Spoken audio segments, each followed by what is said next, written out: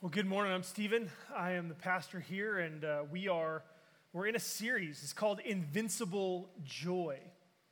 We're looking at one letter that this guy named Paul wrote.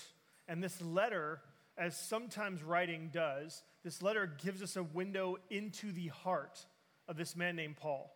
Now, Paul was a man who hated Jesus until he met the real Jesus. After meeting Jesus, Paul's entire life changed. He went through this huge transition. He went from hating Jesus and hating Christians, by the way. If you feel that way, then Paul understands what it's like to hate Christians. So he went from hating Jesus and Christians to loving Jesus and wanting to help Christians know Jesus better. He taught anyone that he could the good news of Jesus' love and the invincible joy that comes from following Jesus.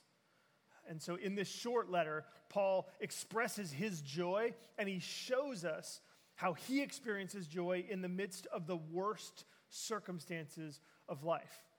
And I love it because if joy could be possible for him at his worst, then to the degree that we're not that bad or we're not experiencing it that bad, then we also can have joy in our lives as well. And so just last week, when Bill preached, we saw that Paul said, we have joy when Jesus is the one who leads you.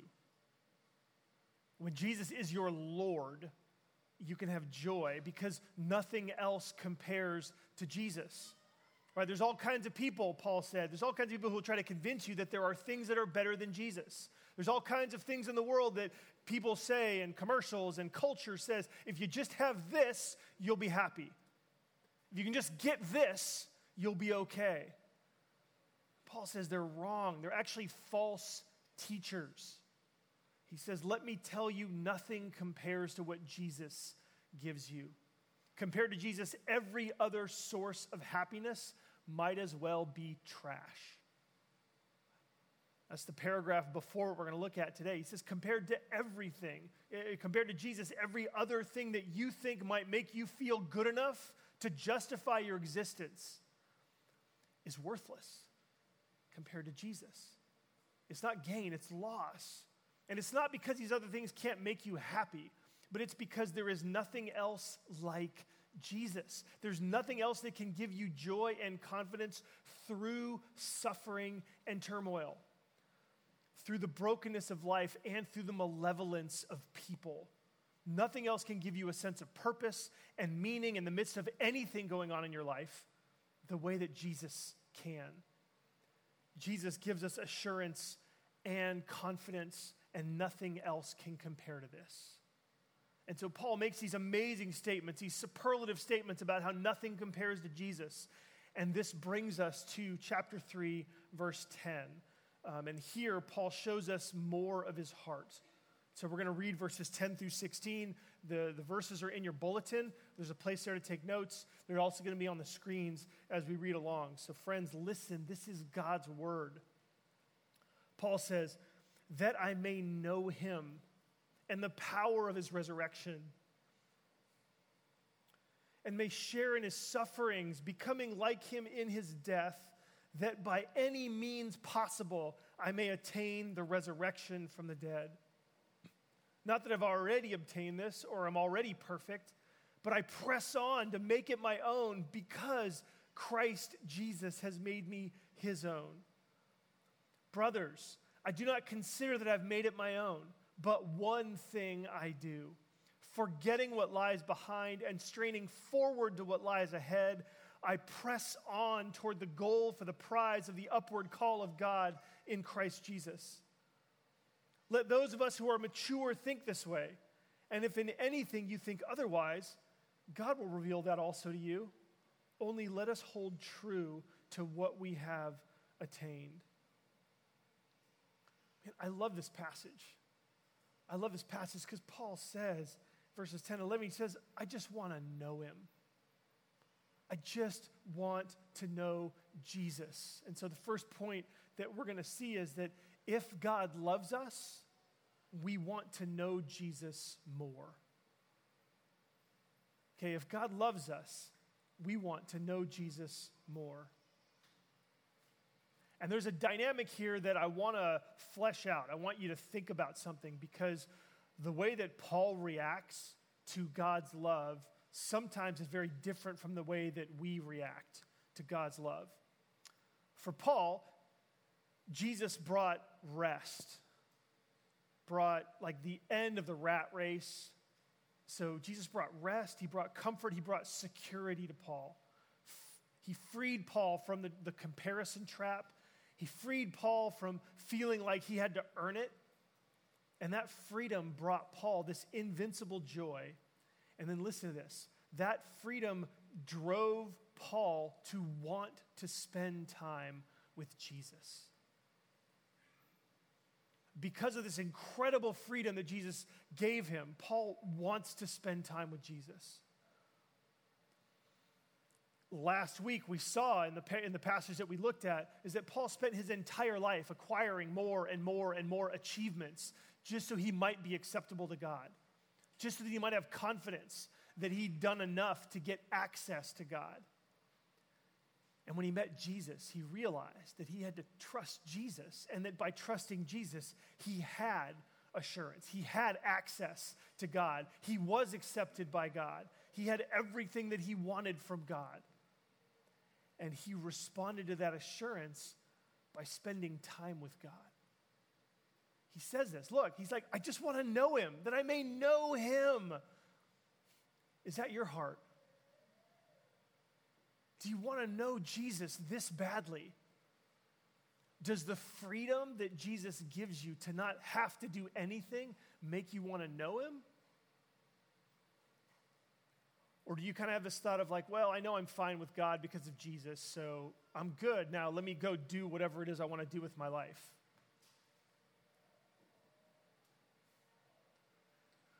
Think about this. You have access to the King of the universe. You have access to someone who is so powerful, who is so strong. The Bible says that he holds the stars in the palm of his hand. You have access to the King of history and the King of eternity. Do you respond to this kind of access by saying, hey, I can go hang out with God whenever I want, so I don't know, maybe once a month I'll spend some time with him? Paul thought, if this is who Jesus is, then I want to spend as much time with him as I possibly can, because knowing him makes life special.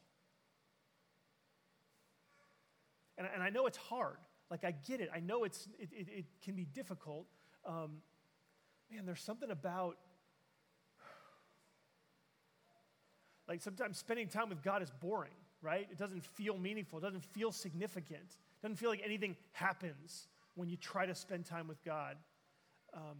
But I want to tell you that it's knowing God better that makes like more of life not boring.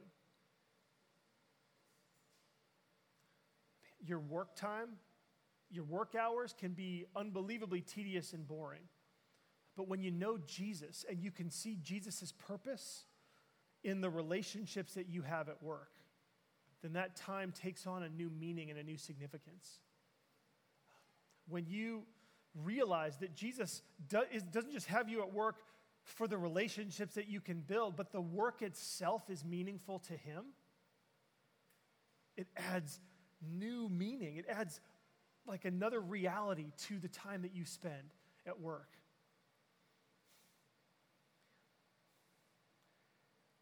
And again, I get it that sometimes our time with God is not exciting. Now, sometimes the answer to that is that you need to find a way to connect with God that works for you. Okay, there's lots of ways to get time with God. There's lots of ways to get who God is and what God is like and how God thinks and feels, and to spend time with that, right? You can read the Bible. You can read books about the Bible. You can pray. You can write. You can sing. You can listen. You can talk to others. There's all kinds of ways to spend time with God and with the truth that God has revealed to us about what he's like. And then it's taking those truths and then having a relationship with the God who is those things, right, in its most general sense. And so sometimes maybe you just want to do something a little bit different. Maybe for a season, you want to try something different in terms of spending time with God. And that newness might work better for the way you're wired. But then sometimes our time with God, it's just realizing that any relationship takes a lot of quantity time for there to be quality time. Like, I wish there was some magic thing that I could say that would make all of you overjoyed every time you spend time with God. I don't think that's how it works, though. And I think God's designed it that way so that we would realize that even a relationship with Him takes work. It takes work sometimes.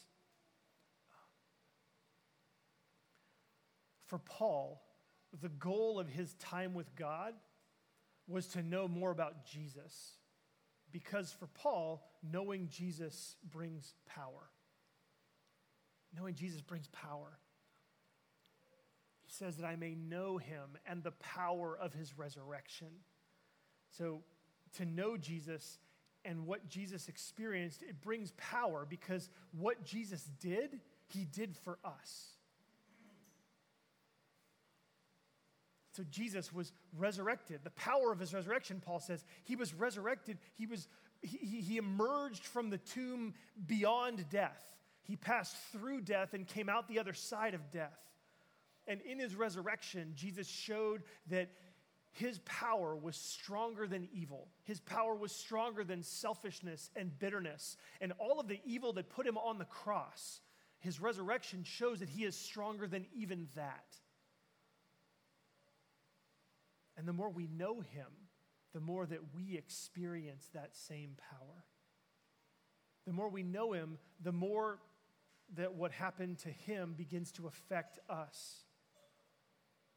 The life of Jesus. Jesus lived a perfect life for us to earn right standing before God so that He could gift it to us who cannot. We can't earn right standing before God. We're not good enough. We all sin and fall short of God's glory. Jesus didn't sin. Jesus lived up to God's glory. And He shares His perfect record with us. When you know Jesus, you know that you don't have to earn anything with God because He lived for you. And He lived in a way that showed it's possible for human beings to overcome sin by God's power. And so when you see the perfect life of Jesus on the pages of Scripture, when you imagine what Jesus would have done in the situations that you find yourself in, when you know Jesus and the way that He would respond, and you remember the gospel truth that Jesus now lives in you by the power of His Spirit, then you can overcome the sin and the temptation in your life. And so knowing Jesus brings power. And Paul goes on, he says even that knowing Jesus even gives suffering a purpose. He says, I want to know Him in the power of His resurrection and may share in His sufferings, becoming like Him in His death, that by any means possible I may attain the resurrection from the dead. Paul says, when I know Jesus, then my sufferings are different. Because if I suffer in the way that Jesus did, I'll experience even more of His resurrection. So Paul sees his suffering as a chance to become like Jesus in His death. So when things go wrong for Paul, Paul doesn't moan and groan and cry and complain apart from God. The Bible actually teaches us that it's okay for us to complain to God. The Psalms teach us that the most mature of God's children complain in His direction and beg and plead with God to listen and to respond. But Paul sees his suffering in an additional way. He says that his suffering is a chance to become like Jesus in His death. So many of us right now are suffering. Some of us in small ways, some of us in ways that really ought to destroy you, but you're still standing. Paul says that I see my suffering as a chance to become like Jesus in His death. And I want to invite you to think about your suffering in this way. You now have an opportunity in your suffering to become like Jesus was when He died. So what does that mean? Well, it means that when you suffer because of others, you have the chance to be gracious and forgiving, just like Jesus was on the cross. What did he say? He said, Father, forgive them. They don't know what they're doing. When you suffer from the general brokenness of the world, sometimes it's other people's fault, sometimes just because life is busted. It's because things don't go right, that no matter what you do, whether it's Murphy's Law or whatever it is, like things just are broken. And when that happens, then being like Jesus in his death means that you have the chance to trust God and to honor God and to see how God might bring good out of the suffering that you're in, just like Jesus. When you do that, you show that your faith in God is more powerful than the suffering that you're experiencing, because it doesn't make you give up on God. And so Paul's assurance, his confidence that God loves him, moves him to want to know Jesus better. And I want to say, in light of, we got baptisms going on next week, right? Baptisms in the Bay. Baptism is God's adoption ceremony. When people are baptized, that's God's adoption ceremony that pictures our entrance into God's family. It pictures us being washed from our sins. So there may be some people next week who are dipped under the water and then brought back out of the water. That's like this washing when we die with Jesus and we are raised up with him. Baptism also pictures us receiving God's Holy Spirit.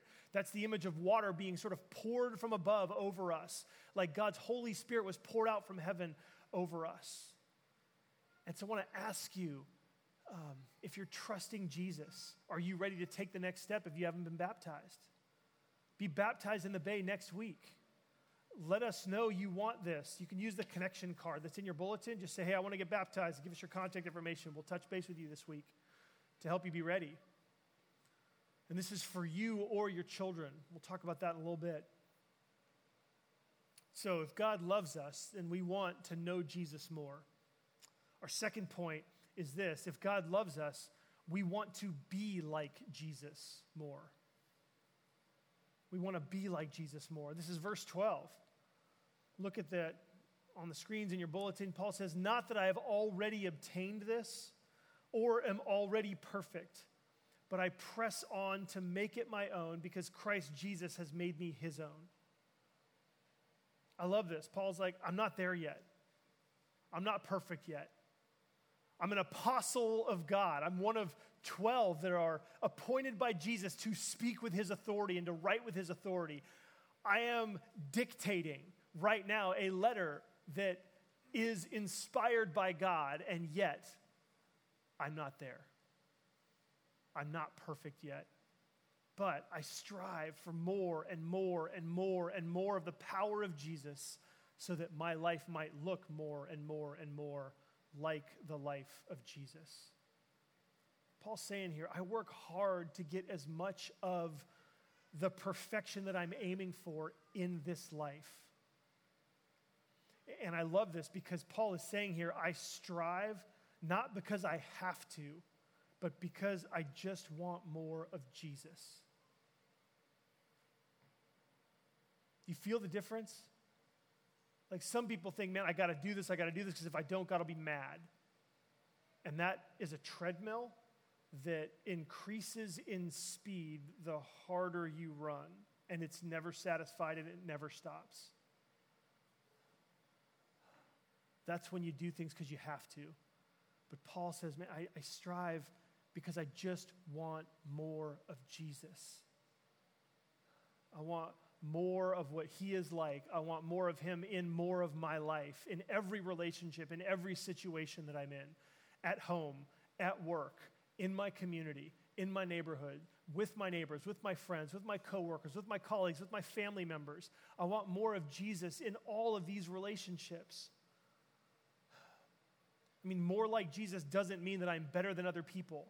It's nothing like that. Paul's like given up all of that. He's like, I'm done comparing myself to others. I'm done trying to be the most perfect person out of all the people. He's like, I just want more of Jesus, and I want other people to experience Jesus. So the more of Jesus I can get in me, the more of him might come through me to love others, Do you have people in your life who really need Jesus? Some of them might be Christians and they need Jesus. They're like missing something. The more of Jesus you get in you, the more of Jesus you can offer them. The more of Jesus you can show them. The more of Jesus you can share with them.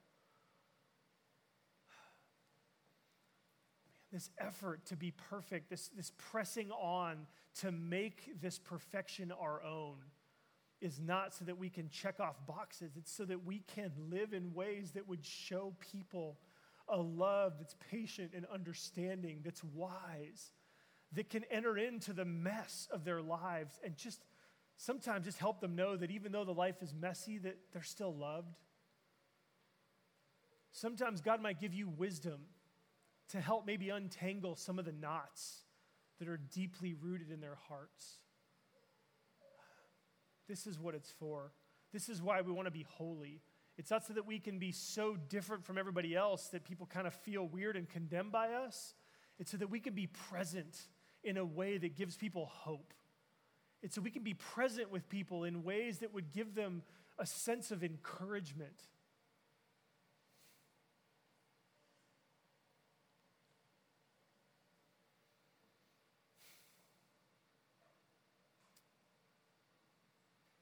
We could say it this way. My work is from my salvation, not for my salvation. Right? This is what Mike and Chad have both told us the last few weeks when they were preaching. And this reminds me of baptism, because this is kind of how baptism works, right? If baptism is our adoption ceremony, then baptism produces a life that chases after following Jesus. Do you remember that really complicated slide that Mike showed us of the Ordo Salutis, the order of salvation and how it all works? And then Chad, he recalled, he brought it up, he used it too. I didn't put it up, sorry. But the point was that God has done all of these things. Like the order of how it works is so important because God loves us. God chooses us. God dies for us. God calls us. God forgives us. God adopts us when we believe. And then he baptizes us to preach that acceptance that we are his adopted children. And then he tells us to work. It's not for our salvation. It's from our salvation that we strive to be more like Jesus. And so baptism produces a life of good works. Good works come after acceptance and forgiveness. This is what the gospel, this is why it's good news. Because if it was the reverse, then none of us would be good enough. So our obedience comes after we've been forgiven and accepted, because now we want to serve him. We want to share him with others. We want, and our obedience, here's what's awesome. It's this sort of like wonderful positive feedback loop where the more that we obey him, the more that we reflect him, the more that we treat other people the way that he would, the more we actually know him. Have you ever been in a situation where you actually did the right thing and you're like, I guess that's what it was like for Jesus? You were patient. You didn't lash out. You actually stopped. Instead of getting angry, you decided to take a step back and try to understand. You're like, patience. That's new. That's what it was like for Jesus. You know him better when you obey. And so if God loves us, we want to be more like Jesus. Our last point is this. If God loves us, what this passage teaches us is that we want to exchange our past for God's future more. We want to exchange our past for God's future more. I think more kind of got stuck on there just because of the parallel with the first 2 points. It doesn't quite work grammatically, but I kept it there for consistency. But the reality of this is that our efforts to do this are imperfect, right? So more does work in the effort to exchange the past for God's future, because we're going to struggle to make this a reality. But Paul is saying that we've been freed from our past to live a new life. So he says this in verses 13 to 16. He says, "Brothers, I do not consider that I have made it my own, but one thing I do, forgetting what lies behind and straining forward to what lies ahead, I press on toward the goal for the prize of the upward call of God in Christ Jesus. So what's Paul saying here? He says, look, I'm not done. I'm not done, but here's one thing I do. I leave everything behind in the past, and I look for confidence to Jesus. I strive now for more of Jesus. Paul's saying, look, I let go of all the past ways that I used to derive significance and meaning and purpose. And now I'm just solely focused on finding the meaning in my life in my relationship with Jesus. There's this athletic image of running a race. Paul is straining forward to what lies ahead. He's striving for the finish line. It's not a sprint. In Hebrews 12, verse 1, it says that we run with endurance the race that is set before us. And here's what's important. The goal that we have, the goal we're striving toward is not heaven. Okay, our goal, the perfection is not heaven. The goal is living with God and each other in God's new world with our new selves. The upward call is the call to the resurrected life where we are able to love God and to love others perfectly, beautifully, sincerely. That's perfection. It's when heaven and earth are joined together and we live body and soul in communion with God and with each other in perfection, in beauty, and in sincerity. And so that's what Paul's striving for. And the reason it's important to strive for the resurrected life and the new heavens and new earth is because we can start living that way today. We can begin to live now in the present by God's power and by knowing Jesus more. We can begin to live the way that we will live in the future. We're never going to get there until we get there. We'll be able to say with Paul, I haven't obtained it yet. I'm not perfect yet, but I strive. So we're striving more and more and more after the resurrected life that will be ours in the future. That's what we're aiming for. And this gives you freedom to leave the past behind. Paul can forget his past because in the gospel, God has forgotten his past. This is what forgiveness means. Friends, you can leave the past behind you. God gives you permission to forget the past because he has forgotten the past. He has forgiven it. He has taken away all of your sins. And he is looking with you, alongside you, and in you toward the future.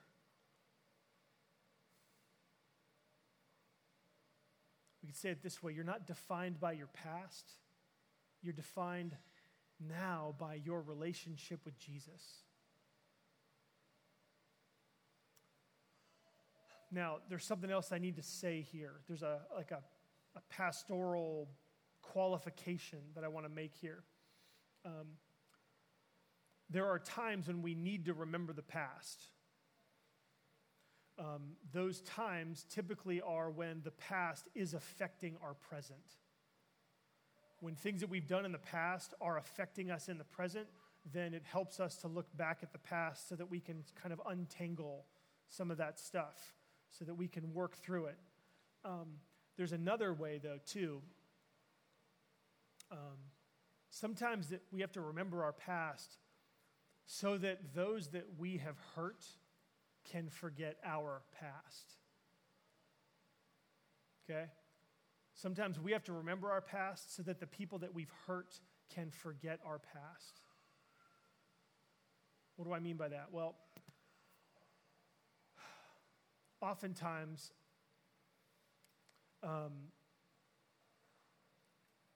we need to communicate to people that we've hurt that we're not going to forget what we've done to help them forget what we've done.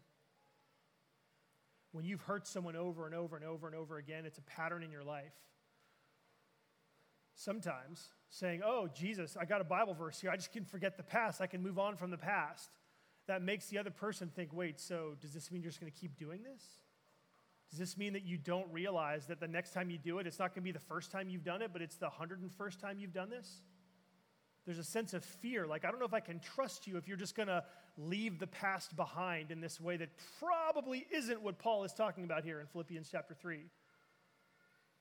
And so, how do you bring reconciliation in a relationship with conflict where you have hurt the other person? Well, one way is saying to the other person, look, I know that God has forgiven me. I know that you even said that you have forgiven me.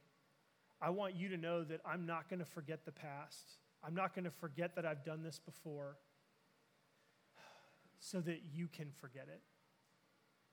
I'm going to keep holding on to this and my awareness of what I've done and who I've been so that you'll know that you don't have to carry this.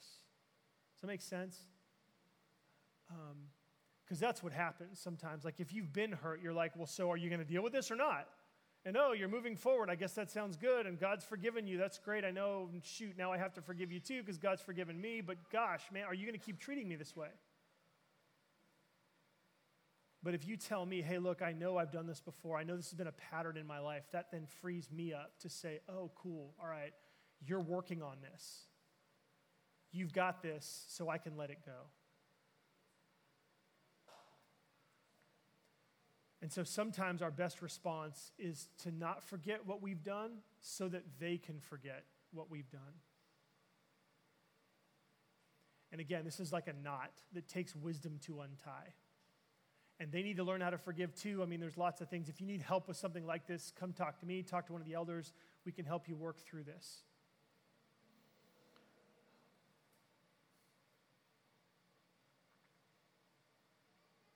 Verse 15, I like it. Look in the bulletin. It just says, let those of us who are mature think this way. Paul's like, this is what maturity does. It's leaving aside the past. It's chasing after Jesus with everything that we have. Wanting more and more and more of Jesus because Jesus is what makes our lives significant. And this is what baptism is. Again, friends, baptism is this. Baptism is this huge transition in our lives. It's washing away the past. It's washing away life without God. And it's pressing forward in this huge transition that encompasses every aspect of your life. And that's what baptism preaches to us. And on this, our kids are included in this transition. Why? Well, because when you transition to following Jesus, when you change the orientation of your life to follow after Jesus, it affects your family. It impacts your kids. They will grow up knowing and loving and following Jesus because you'll tell them how wonderful he is.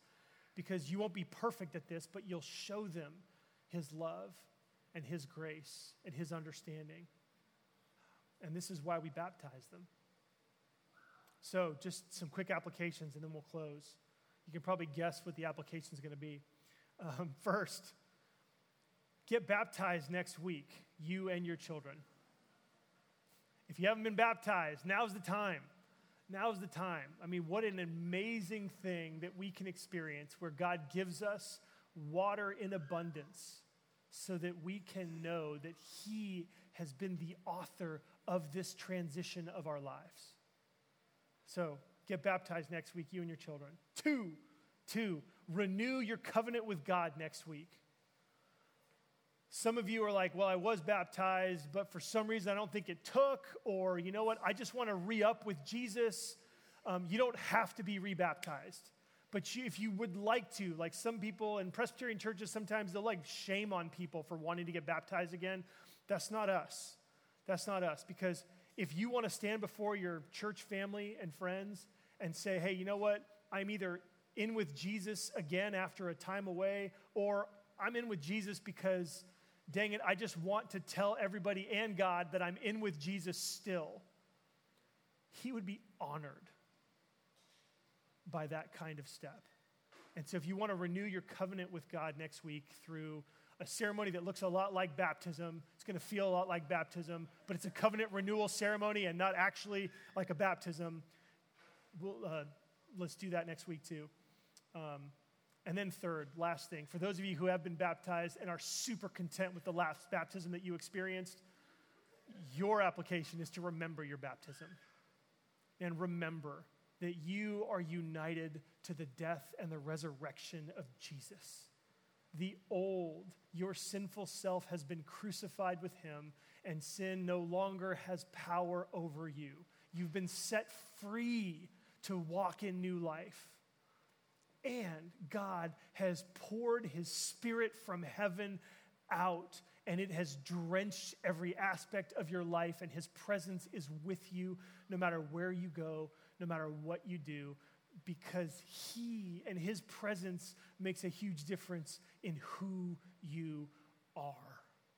You're his child. Remember that this week. If you want to take a step forward with baptism, use the connection card. Let us know. We'll contact you this week. Let's pray together. Father, we are so grateful to you for your grace.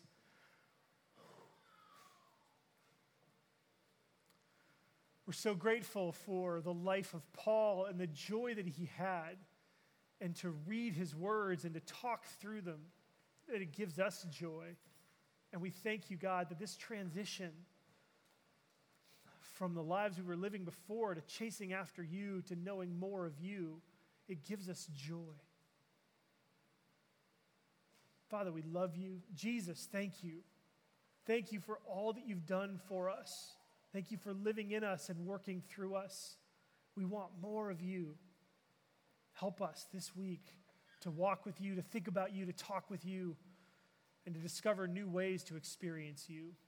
We pray this in your name. Amen.